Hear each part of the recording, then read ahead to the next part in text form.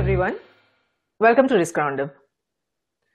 While banks have uniquely remained important to each nation's economy, the trust in the banking system and bankers seems to have been badly shaken over the years. There is a growing concern that the traditional form of banks, banking and bankers, will not be able to rebuild the lost trust on its own. So the question is, how can the industry rebuild the lost trust? Perhaps through technology. It is said that banking has so far been resistant to technology disruption, at least until now. However, things seems to be changing as the financial technology, in short referred to as fintech, is on its way to transforming banking and the current form of banks as we presently know. There's almost every type of financial activity, from banking to payments to wealth management, is being reimagined and redesigned. There is a great optimism regarding the financial technology today, and vast amount of capital are being deployed with the hope that the coming years will likely show a fundamental transformation of banking across nations.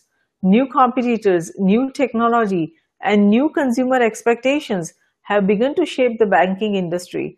So the question surrounding the banking industry today is not whether it will be transformed, but rather how it will be transformed. To discuss this further, I'm delighted to welcome David Gyori to Risk Roundup. David is the CEO of Banking Reports and is based in United Kingdom. Welcome, David. We are delighted to have you on Risk Roundup. Thank you. Wonderful, David. So, what should bankers know about financial technology? Bankers should know 4 things about financial technology. The first is what financial technology is. The second is what kind of challenge it poses. The third is why this challenge is hard to overcome. And the fourth, the final one, is how to overcome it. Yes, that is very well said. You captured the whole essence of the challenge that the banking industry is facing and how they should be addressing. Customer expectations are changing. So, what do you think it will bring the impact? What impact will it have on the banking? How it will shape the banking? Yes. So customer expectations are changing. Customers themselves are changing. The customers of the new millennium, the viral social media marketing messages, because that is what they can process, as opposed to ATL, above the line, old style media solutions through television, radio, or posters. This is the generation which doesn't understand a traditional bank statement because there are awkward words and numbers and letters and it's black and white. But this is the generation which immediately understands even the most complicated computer dashboard with its gadgets, with its colors, with its pie charts. That's why this generation is so open towards these smart financial dashboards, these gadgets, these colorful computer game-like user interfaces. This is the generation for which the primary vector, the primary aspect of user experience is design. Because that is the language they can understand, and so on and so on. And banks are struggling to get this generation. Yes. But banks are struggling with something else, which is lengthy and complicated to explain, but I want to explain it to you. The struggle is that bankers are hearing the expression fintech and the threats about fintech, regarding fintech, more and more and more. But you, I, bankers, investors, even fintech entrepreneurs, we never hear a precise definition of fintech. Now, therefore, I have been developing a definition for fintech for 2 years. And the best definition I could come up with is a complex one. A complex one because fintech, in fact, consists of 30 distinct, 30 distinct areas. And understanding this complexity, understanding the fact that fintech is more than one thing, it's the collection of 30 quite distinct areas. This is the first thing bankers have to understand. The definition of fintech, these 30 areas. So let me please list these 30 areas and say one sentence or half sentence about each. We could talk for an hour about each. But now I will just go through these 30 areas because these are the 30 areas of financial technology.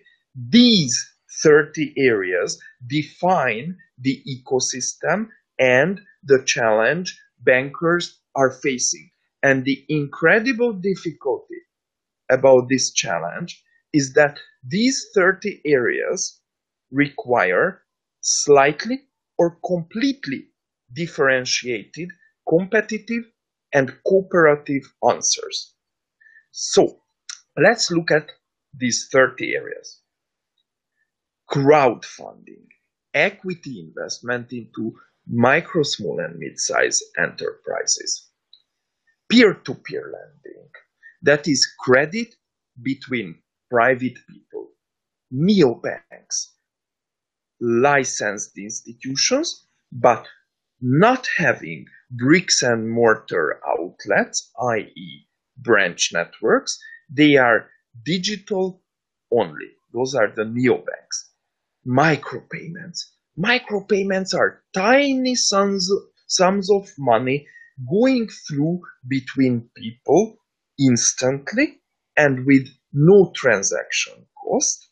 And micropayments will be important in paying insurance premiums on a daily basis as opposed to an annual basis, and receiving as well paying interests on loans, credits on a daily basis as opposed to a monthly or quarterly basis.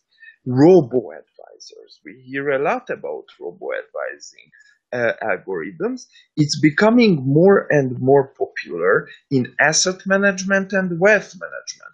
Within robo-advisors, there is a new trend emerging, which is a hybrid trend.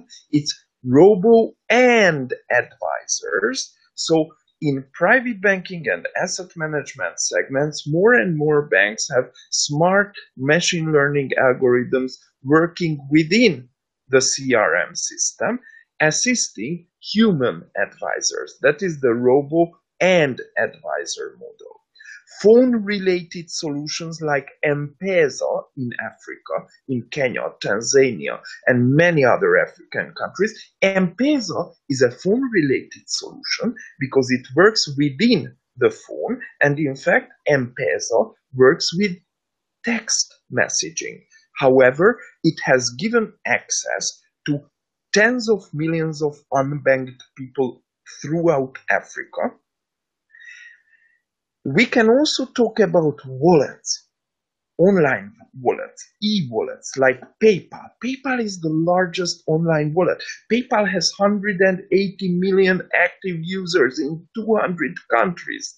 PayPal is a special fintech company because it was started up in 1998, 10 to 15 years earlier than most fintech companies. That's how this company, PayPal, could grow so large. So PayPal is the largest online wallet. Let's look at another area out of the 30. Card substitutes.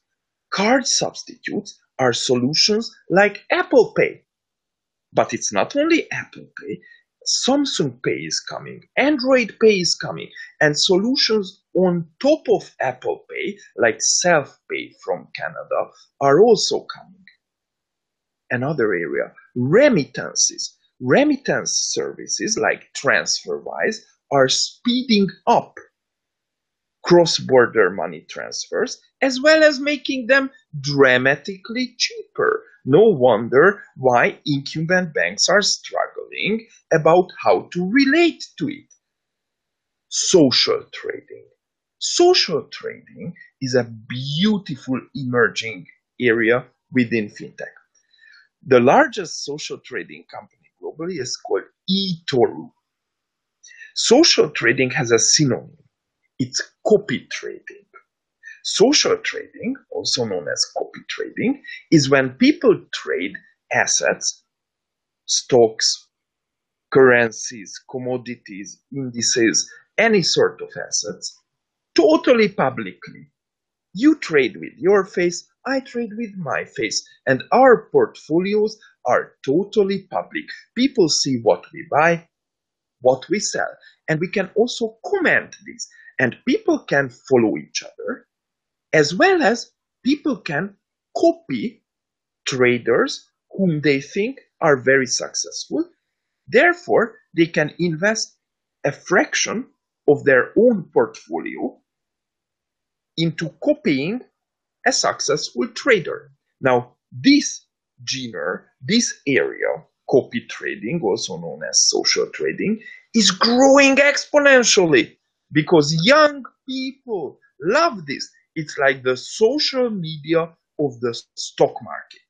Banks can buy these solutions in white label formats, but banks are cautious with it. It's hard for them to embrace it. Wearables like the smartwatch are emerging. Bank of America has a great smartwatch application. The smartwatch is becoming a payments device.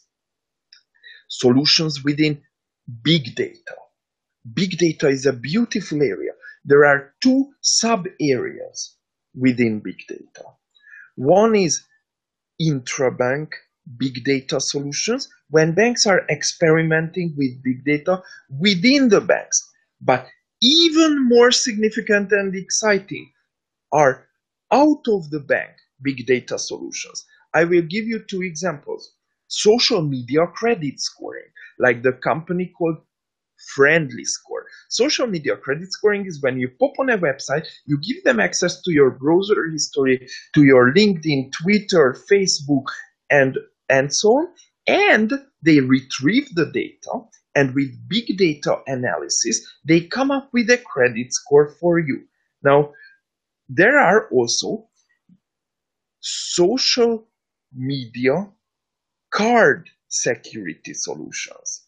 There is a company in Denmark which runs 1 million data point analysis about you when your card transaction goes through within 4 milliseconds. And it collects publicly available data about you, and it analyzes if this data and your current purchase fit together or not. Those are big data solutions. APIs, application programming interfaces. More and more banks are opening up their databases to authorized third parties. That is API banking. In Europe, the PSD2 regulation, Payment Services Directive 2, will make API banking basically compulsory.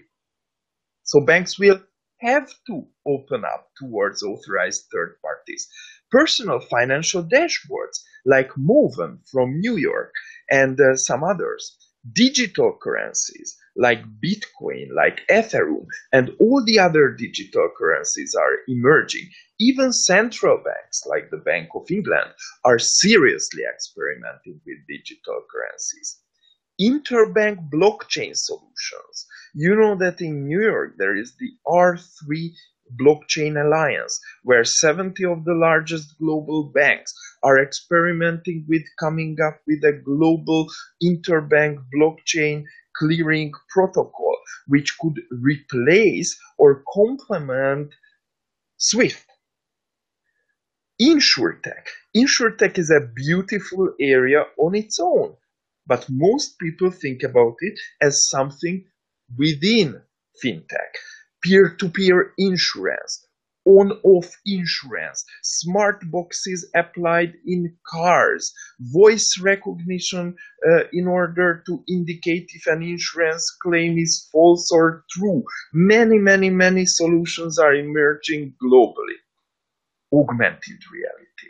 Many people have difficulties imagining how augmented reality can be used within financial technology.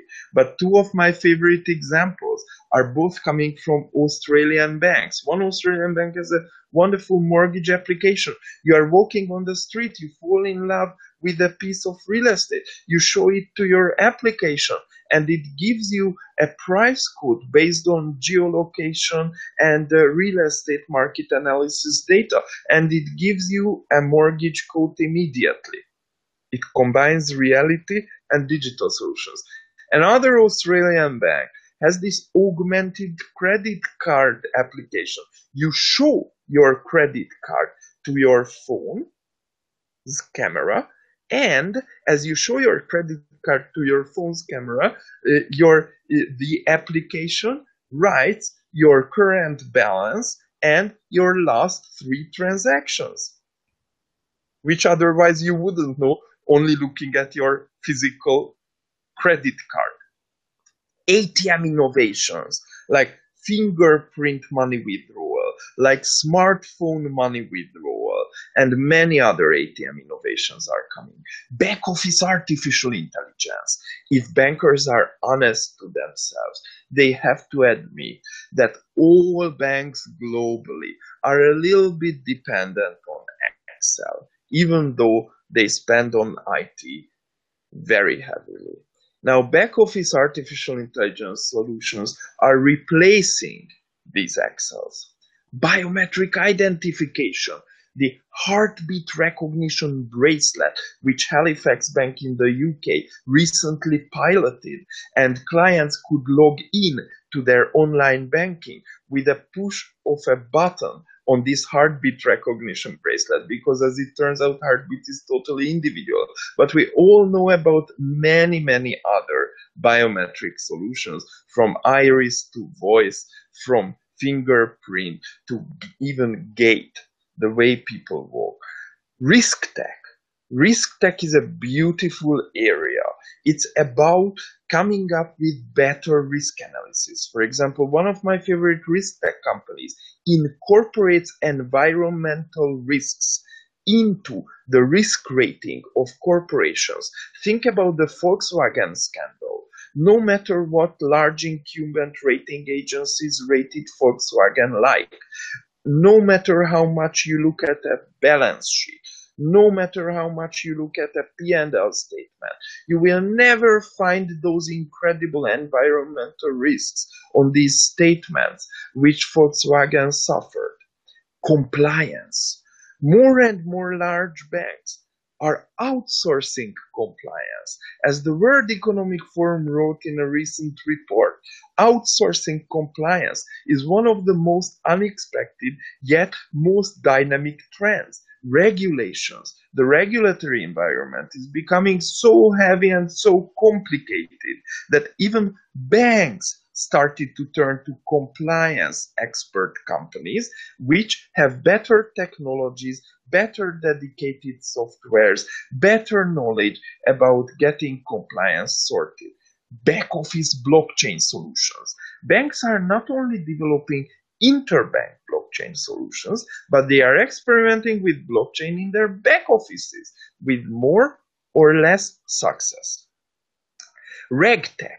RegTech is the name for technology for regulators. For example, many regulators globally are experimenting with real-time regulation, softwares which make data flow to regulators from within banks continuously on an online real-time basis.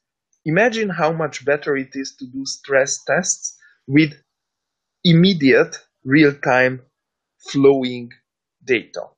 Digital identity. Digital identity solutions are coming up here and there. Interestingly enough, the most advanced country in digital identity globally is Estonia. And they are improving this digital identity regime month by month, but many other countries are working on it as well. Video banking. 2017 is going to be the year of video banking. There is some research showing that internationally, the number of banks using video banking will more than double in 2017. Video banking is a beautiful thing, but on-demand, transactional video banking, so that clients can use video banking for real transactions anytime on an on-demand basis, is actually a very complicated thing, both in terms of costs and in terms of legal background.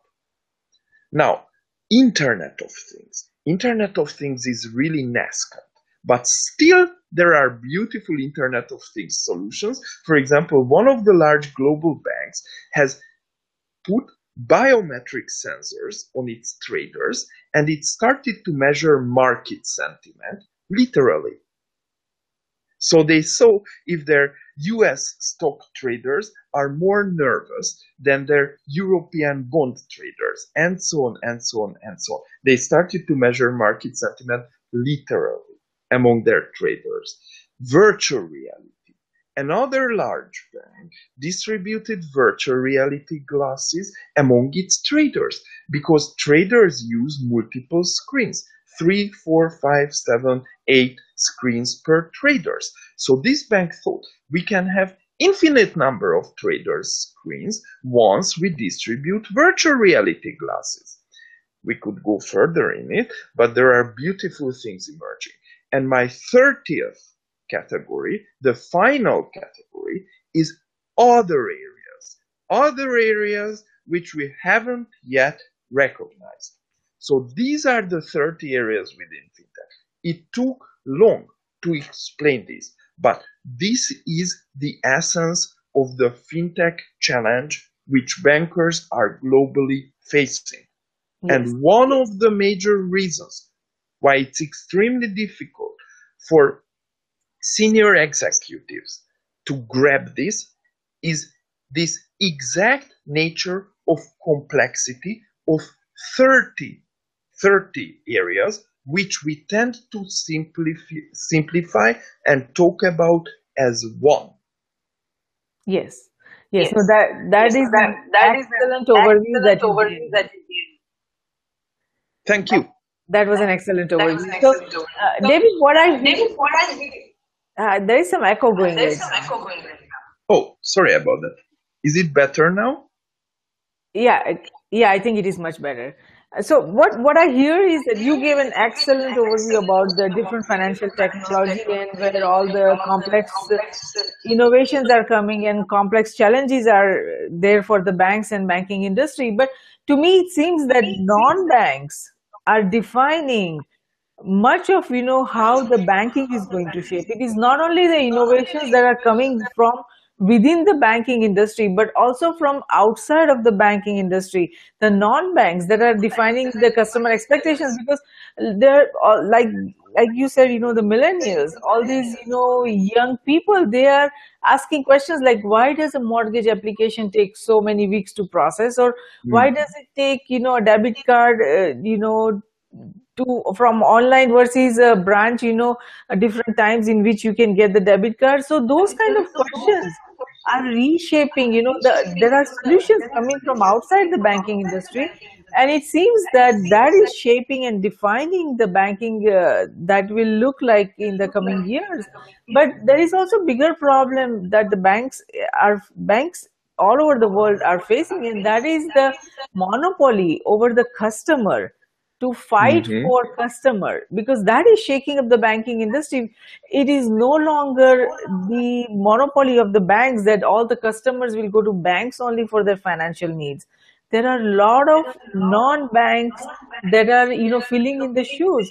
So where is this going? The fight and the monopoly that is collapsing of the banking industry for the customer, when we talk especially about customer, where do you see this going?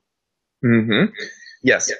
So basically, um, in terms of reacting to the digital disruption which is happening and which is happening exponentially, some industries, some sorts of companies turn out to be much better than incumbent banks. For example, mobile network operators are one step ahead. Mobile network operators understand millennials much better than banks. Mobile network operators have a natural access, a natural touch to millennials because millennials would never get rid of their smartphones. However, they would get rid of their bank account as soon as possible. This is a huge gap. So mobile network operators are serious threats to incumbent banks, as well as the large technology companies. There is an expression among bankers circulating more and more, the GAFA bank, the so-called GAFA bank. GAFA stands for GAFA, which is Google, Apple, Facebook, and Amazon. The GAFA bank concept, the concept of Google, Apple, Facebook, and Amazon taking most of banking business away banks. That is the GAFA bank concept. And we all have to agree that Google, Apple, Facebook, Amazon typically do understand and serve the customers of the future significantly better than incumbent banks. Chinese tech companies are even more into financial services than US tech companies. Think about Alibaba and some others doing very serious financial services besides their core activity. Yes. Large fintech firms like Moven or PayPal, those are serious challengers. Small fintech firms, there are over 15,000 fintech startups. 15,000 small, tiny, nimble, flexible, creative fintech startups globally. Banks are afraid of them. Forex companies, gaming companies, and many other industries also are keeping their eyes on banking because they see how incumbent players are struggling with this new challenge.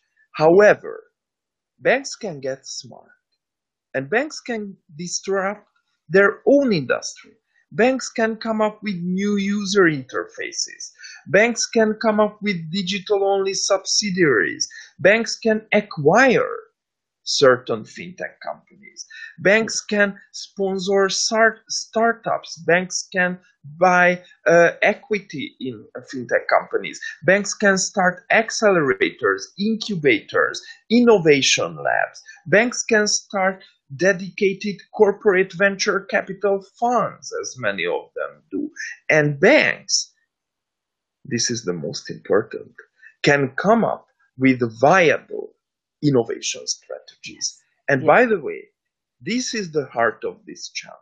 Yes. To come up with viable innovation strategies which overcome the so-called banking innovation paradox. Yes. Maybe I can explain you what the banking innovation paradox is. So the banking innovation paradox is an inherent thing. There are many rumors going around that bankers are not creative, bankers are not capable to understand the digital challenge, bankers are not willing to innovate, and so on. But these rumors are false.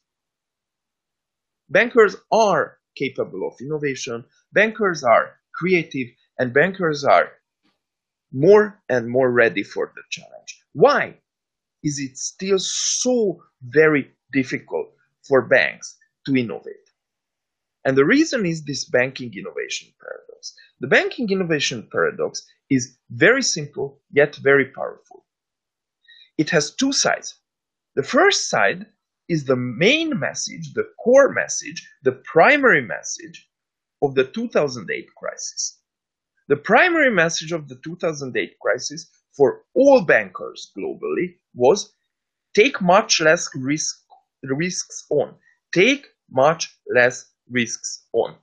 This was the primary message. And by the way, it is this message, to take much less risks on, is burnt onto the forehead of every banker globally with large capital red letters. Take less risks on. This was our primary lesson from the terrible 2008 crisis. This is one side of the paradox. The other side of the paradox is the message which the fintech revolution is echoing towards bankers. And this message is loud and clear. And this message is become more innovative. Become much more innovative or you will die. Now, why is there huge tension between the first message, take less risks on, and the second message, become much more innovative? And the reason why there is incredible tension between these two messages is that innovation is taking on additional risks, marginal risks, extra risks per definition. How does venture capital work? The best venture capitalists globally from Silicon Valley, the best of the best, pick 100 companies, 100 startups, 100 emerging projects, and 90 out of those go out of business within 3 years. Another 5 go out of business within the next 2 years. 2 or 3 become okay, normal return on investment. And 1 or 2 out of 100 projects becomes an overwhelming loud success. Now, this is risk-taking. You have to fail 95 times out of 100 if you are the best. You fail 100 times out of 100 if you are not the best. Now, this kind of risk-taking is totally alien to banks. However, the message of the fintech revolution become much more innovative, i.e. to take much more innovation risks on. And this message is completely against the primary message of the financial crisis, which is take much less risks on. De-risk. These two messages, these two totally opposing messages, Yes. create the banking innovation paradox. And this banking innovation paradox is what bankers throughout the world are struggling to overcome.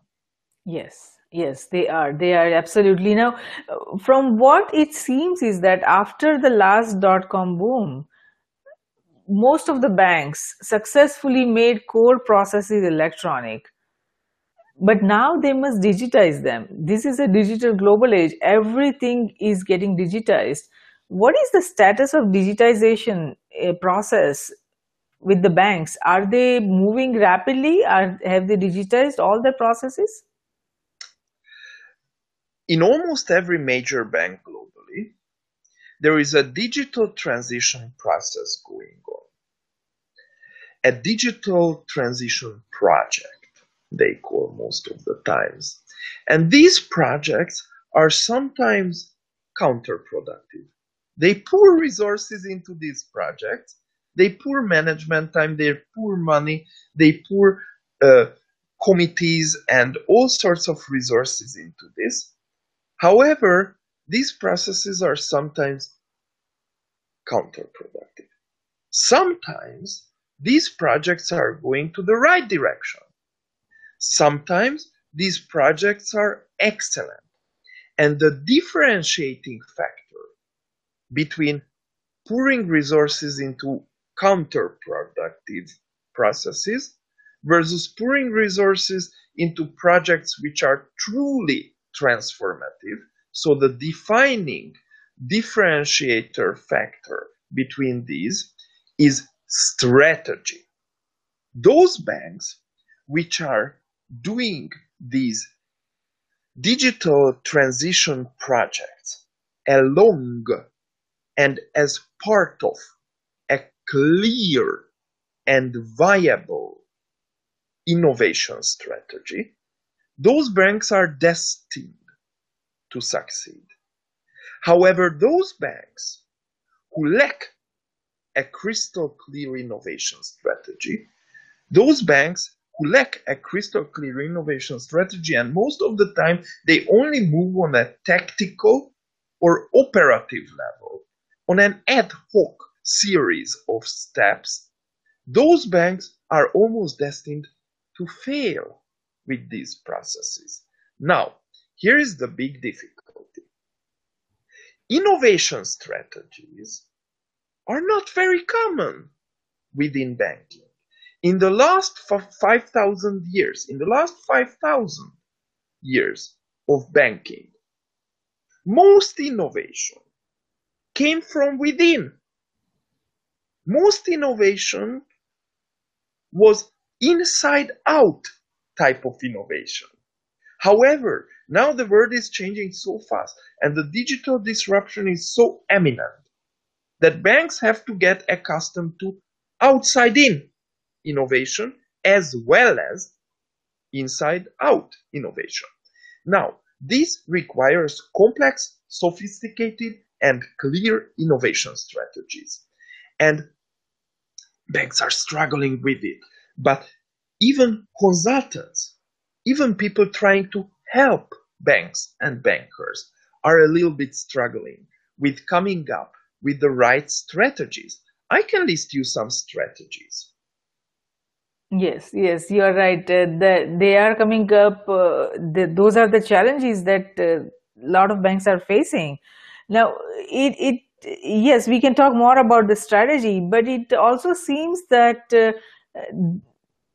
one strategy that the banks need to focus as they go towards digital banking is about the security, because banks must fortify not only their technologies, like, we have been talking about all these amazing fintech technologies, innovations that are coming either from outside of the banking industry or from within the industry, but what also comes is that the security challenges, because all these internal processes and cultures that are changing so rapidly, and all the technology changes that are happening so rapidly, amidst all of that, to defend customers' data from security breaches is a big, complex challenge for not only banking industry, for pretty much each and every industry, each and every government, everyone. So what are banks doing to secure the customers' private data? Because banks have the most sensitive financial information and all other sensitive data about each and every individual that is their customer. So that is a very complex challenge. The security challenge is a very complex challenge. What are banks doing to secure the customer's private data? Yes. So, I will answer you what banks should do in terms of security in relation to the fintech challenges, in relation to the fintech revolution.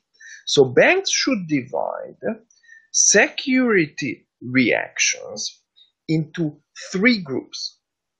One group is the fintech areas where a bank wants to compete, primarily compete with the given fintech solution. I give you an example. Neobanks, newcomers with banking licenses. Incumbents have to compete those. Now, in primarily competitive areas, the right security reaction from an incumbent bank is to provide superior information security. So banks have to be more secure, and they have to articulate it, and they have to be very confident in it, than newcomers, challengers, fintechs, whom banks primarily want to compete with. Because if you primarily want to compete with someone, you have to be better in terms of security. So that is group one. Group two is areas where banks primarily want to cooperate with the given fintech company, where banks want to face fintech challenges in a cooperative manner. For example, video banking is a primarily cooperative solution because there are three major white label video banking solutions providers globally, and every bank is choosing one of those and tailor making the given solution. That is cooperative. You almost have to find an outside a specialized video banking provider. There is no reason to build your own software. That is a cooperative area. In the cooperative, banks have to ensure that their partner, the third party, the fintech company they are cooperating with, provides full bank level security. Nothing less. Never and not a bit less. Full bank level security as part of the cooperation. And you know what? It's the responsibility of the bank to make it sure. Yes. You see? Yes. In primarily cooperative areas, banks have to make sure that their cooperation partners are applying full bank level security throughout their cooperation. This is hard to ensure. Now, there are so-called mixed areas where cooperative and competitive solutions have to be mixed. Fintech people call it co-opetition. Co-opetition is the mixture of competition and cooperation. For example, digital wallets, online wallets, e-wallets, that is an area where banks have to compete. They have to, a normal bank account has to be better than an online wallet. However, they also have to cooperate. For example, PayPal has very serious cooperations with many established financial institutions. So, in these areas where co-opetition, the mixture of competition and cooperation, is the right reaction for banks, security has to be communicated in a very tricky way. And the tricky way is to communicate the so-called security value chain. Who is responsible for which part of the security? Because when you give a co-opetitive reaction, the mixture of a competitive and cooperative reaction, when you give a co-opetitive reaction, you have to make sure that clients and regulators know which part, which section of the security value chain is bank level security and which part of the value chain is less than bank level security. And this is, by the way, very hard for banks to communicate because it's a very tricky situation to communicate that our cooperation is not entirely bank level secured. Because we are also competitors, and in our part of the security value chain, a banker can say, we provide superior security. You see? So this coopetitive areas where the right reaction is the mixture of competition and cooperation. Here you have to divide the security value chain, and as a bank you have to be very honest which sections of the security chain you cover and which sections of the security chain are not bank level secured. Yes. Now, besides these three different reactions, there is a silver bullet. There is a silver bullet which is very powerful, and that is to get to know the fintech companies which are specialized on security. Because fintech is usually bringing up security questions, security problems, security challenges. But luckily enough, out of the 15,000 fintech startups globally, there are a couple of hundred directly dealing with security. And those are very, very exciting companies. Shall I tell you some examples? Sure. Okay. For example, ID Now from Germany. ID Now from Germany is providing online identification. They have so-called identification experts, and their fraud rate to identify people throughout Europe, they are accepted by almost all European financial authorities. So throughout Europe, they provide lower identity fraud rates than bank branch identification. Why? Because they work with identity experts, while a branch employee has hundreds of tasks, out of which diligently identifying a client is only one. However, these identity experts are not just better to identify people online through a video solution, but all these identification sessions are recorded and documented. So each person identified has a video, the identification video, recorded, stored, which makes future issues to track back much easier and professional. Or Behaviosec from Sweden. Behaviosec is an amazing company. It provides a seamless layer of additional security on mobile devices, i.e. smartphones, which clients are often not aware of. When you log in to your mobile banking application, or when you use your smartphone as a payments device, for example, Apple Pay or Android Pay, at these times, the Behaviosec application is seamlessly identifying you. It's identifying you if it's you holding the phone in your hands, based on the strength you push the screen of your phone, based on the directions of your finger movements, based on the speed of your finger movements, based on the gyroscope which is moving inside the phone, the way you move the phone itself, and many other factors and vectors.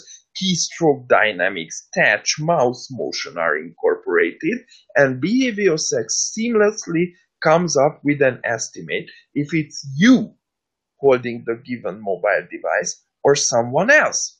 This is great, and more banks are using it throughout Europe. As I told you earlier, Halifax Bank in the UK recently ran an outstandingly successful pilot project distributing 1,000 heartbeat recognition bracelets among its clients on a random basis, and clients could log in to their online bank with these heartbeat recognition bracelets instead of any passwords. And you know what? Clients fell in love with it. Clients have serious trouble memorizing their passwords. Passwords are sometimes compromised. They have a total mess in terms of password security. And this heartbeat recognition bracelet is not only an elegant solution, but one which clients happen to love. Of course, a major bank has to be super cautious rolling such solution out. So Halifax Bank is taking its time. It takes more time, more consideration, more security, more legal background work to really roll it out. But a successful pilot is already something. Lloyds Bank, in its call center, has commissioned a fintech company called Pindrop. Pindrop has 147 unique call feature recognition system, which is analyzing your pitch, the background noise, the number history, the call type, and even the way you speak, the words you use, in order to identify you through their call center. Then there are amazing anti-phishing solutions like BankGuard, a Japanese company, which came up with a little card with certain symbols on it, which if you hold with yourself, you carry with yourself, you can log into your online bank in a no phishing, no man in the middle attack type of way. It's a simple solution, very Japanese type of solution, and very elegant. Total protection against phishing, and so on, and so on, and so on. Yes. While fintech is raising infinite security challenges, Yes. fintech itself is providing colorful, successful, creative, and high-power security solutions. So bankers have to give a differentiated security reaction to fintech and grab as many opportunities to dig up the security-focused fintech solutions and to embrace them as they can. Yes, yes, absolutely. That's a really good, overview and explanation that you gave. I mean, there's a lot we can talk, but we won't have that much time to cover all the areas that we would like to in this hour. But as the technology transforms banking, based on your experiences and what you are seeing across nation, what is happening with the banking industry and what innovations are coming from outside the industry, where the investments are going, and how the customer's expectation is shaping up the nature of the banking and where the banking would be in the next 10, 50 years. When you evaluate all of these, what are your concerns? Where do you see, as the technology transforms banking, what concerns you the most, that where are the challenges coming up that we need to pay attention to, other than the security that we talked about? Security is always going to be a complex challenge, and we'll have to keep it at the heart of all the solutions that we are developing. The technology innovations are amazing, but we just look at the functionality, what cool functionality all these innovations are bringing, and how it's making our life simple, how it's making it easier, to do all the functions that we want to do with banking.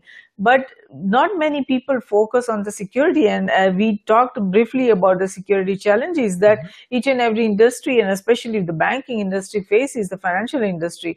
The security challenges, that is definitely one area. But other than security, what are your main concerns? Where Yes. do you see a need for more effort? Yes. So two things will happen. One requires more effort from the fintech companies. The other requires more effort from the banks. And the first is the interest rate environment. Frankly, we have been through a 7 to 8 year zero rate environment throughout globally, from the UK to the USA, from the European Central Bank to Switzerland, from Japan to many other countries. This is unprecedented. Now, in this zero-rate environment, 15,000 fintech startups could flourish. However, in a positive rate environment, investors will be much more cautious and they will only give money to fintech companies which can show profit. In a positive rate environment, something else will happen. The profitability of incumbent players, major banks, major insurers, major reinsurers, major leasing companies, and so on, all incumbent financial services providers will rise. Because historically, there is rock solid data proving that nominal interest rate environment and everything unchanged profitability of incumbent financial services providers are tightly aligned. In a zero rate environment, it's much harder to make profit. Think about Deutsche Bank. In a normal positive rate environment, it's much easier to make profit as an incumbent player. So this puts a great challenge in front of the 15,000 small, nimble fintech startups. They have to think about when they can become profitable, and they have to become profitable faster than major central banks start a serious rate hike cycle. This is a looming challenge hanging over fintech companies, which they very rarely think over. The second challenge is for banks. For banks, the major challenge besides security is regulation.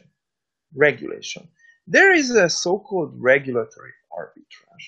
The regulatory arbitrage is the significant gap, significant distance between the average level of regulation a bank faces versus the average seriousness of regulation a fintech startup faces. This is the regulatory arbitrage. The regulatory arbitrage is huge.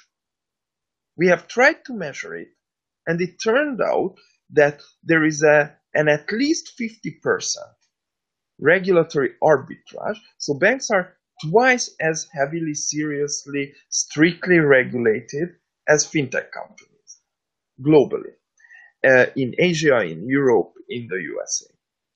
And this regulatory arbitrage consists of two parts. One is the regulatory vacuum. The regulatory vacuum is the lack of decent, differentiated, well-tuned fintech regulation. For example, the fact that Bitcoin in most jurisdictions is still unregulated. That is regulatory vacuum, the lack of sufficient level and seriousness of regulation for fintech. The other side of the regulatory arbitrage is the so-called regulatory gap.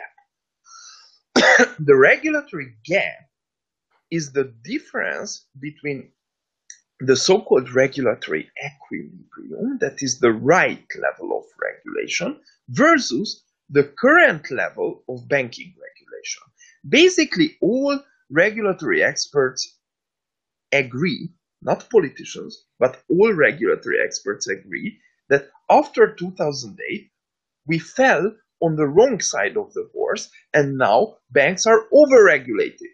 Yes. Now banks are significantly overregulated. The average level of banking regulation in the European Union, in the USA, and in most parts of Asia is beyond the so-called regulatory equilibrium, the right level of regulation. So by the way, in the coming 5 years, some deregulation will come. But still, in spite of this slight deregulation, the regulatory arbitrage will remain with us. And therefore, doing the same activity from an incumbent bank's point of view is much more costly, much more compliance intensive, much more regulatorily risky than doing the same activity from a from an underregulated fintech startups point of view. This is the regulatory arbitrage. And banks have to play this smart. Banks have to go up to politicians and not only tell to ease some regulations on them, but they also have to explain to bring the right regulations regarding fintech activities. And the right regulations are strict, clear, and protecting the public, but not killing the fintech startups. So banks have to work on closing the regulatory arbitrage. And what I see is that banks lobby very strong to get sort of deregulated, but often miss the point to come up with good, fair ideas for their fintech competitors to be smartly regulated. And smart regulation, fair regulation, regulatory equilibrium for a fintech company is not equal regulation to a 3 trillion US dollar balance sheet global banking giant. You see? Yes. So you have to have regulators to regulate fintech companies in a fair and smart way. And you have to lobby with politicians to get somewhat deregulated. This is the work banks have to do in order to decrease the regulatory arbitrage. Yes. Yes, very true. No, it was a great explanation. And like you said, you are absolutely right that we do need smart regulation. We don't need over regulation. I mean, we don't need 100 new regulations coming every single day. We need smart regulation that can effectively manage the risk that banking industry faces, or the customers faces because of the banking industry, and how we can all manage our security risk of all different nature effectively. So we do need smart regulations. Now, you had banking reports, David. Would you like to share with our global viewers and listeners what banking reports are and where can they find more information if they're interested in looking into that? Mm-hmm. Very good. So I am a fintech trainer.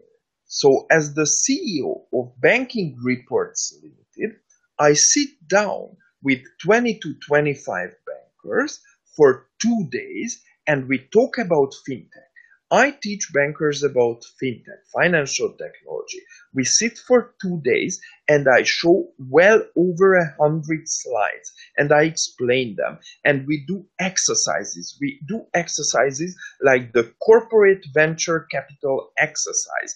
When to start up a dedicated venture capital arm within a bank to invest into fintech, how to divest, how to avoid investment mistakes. We also do exercises like setting up the Apple Bank. What kind of bank Steve Jobs would have set up? What kind of bank Apple, Google, Facebook, Amazon could set up? So we do very exciting exercises. We go over more than 100 slides, and that is the 2-day fintech training program for bankers. And bankers, by the way, come out of these programs empowered, and they want to speed their digital transition projects up, and they get operative, tactical, as well as strategic ideas how to get it right. That is what I do. So I give fintech training to bankers, and they can get to know much more about it through our Twitter account and through our LinkedIn activity. We are upgrading our website. So we will come up with a new website within a month. And the best source is LinkedIn and Twitter about us. Thank you for that. And like you said that talking about technology disruption or technology transformation that is coming for any industry requires minimum couple of days. And like you said, it is not possible to do justice in an hour, but we have made an attempt today with David's help so that we can provide that foundational background or some information for our global viewers and listeners to start thinking. So thank you, David, for participating in Risk Roundup today.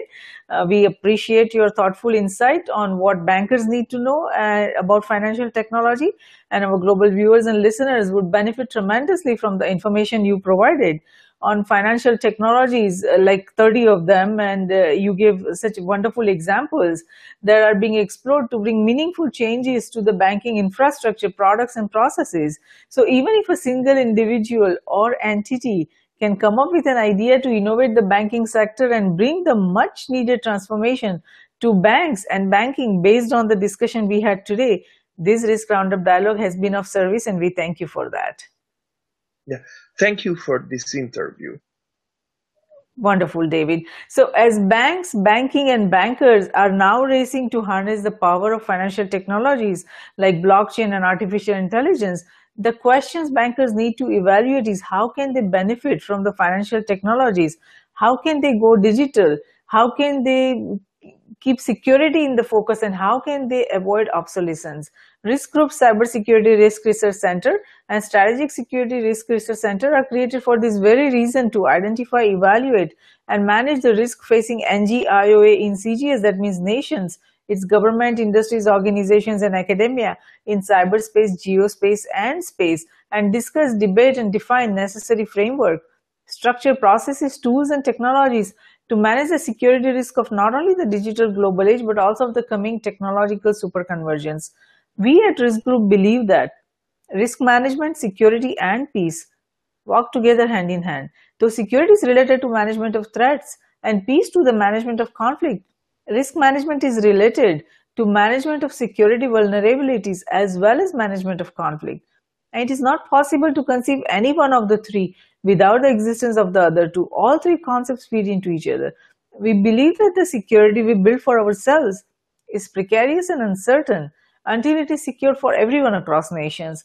Tradition becomes our security. So if we build a culture of managing risk effectively, it will lead us to security, and security will lead us to peace. Let's manage the existing and emerging risks together. For more information on the Risk Roundups, to watch the Risk Roundup videos or hear the Risk Roundup podcast, please go to riskgroupllc.com and do not forget to subscribe and share. Until next time, I'm Jayashree Pandya, host of Risk Roundup, signing off. See you next time. Thank you.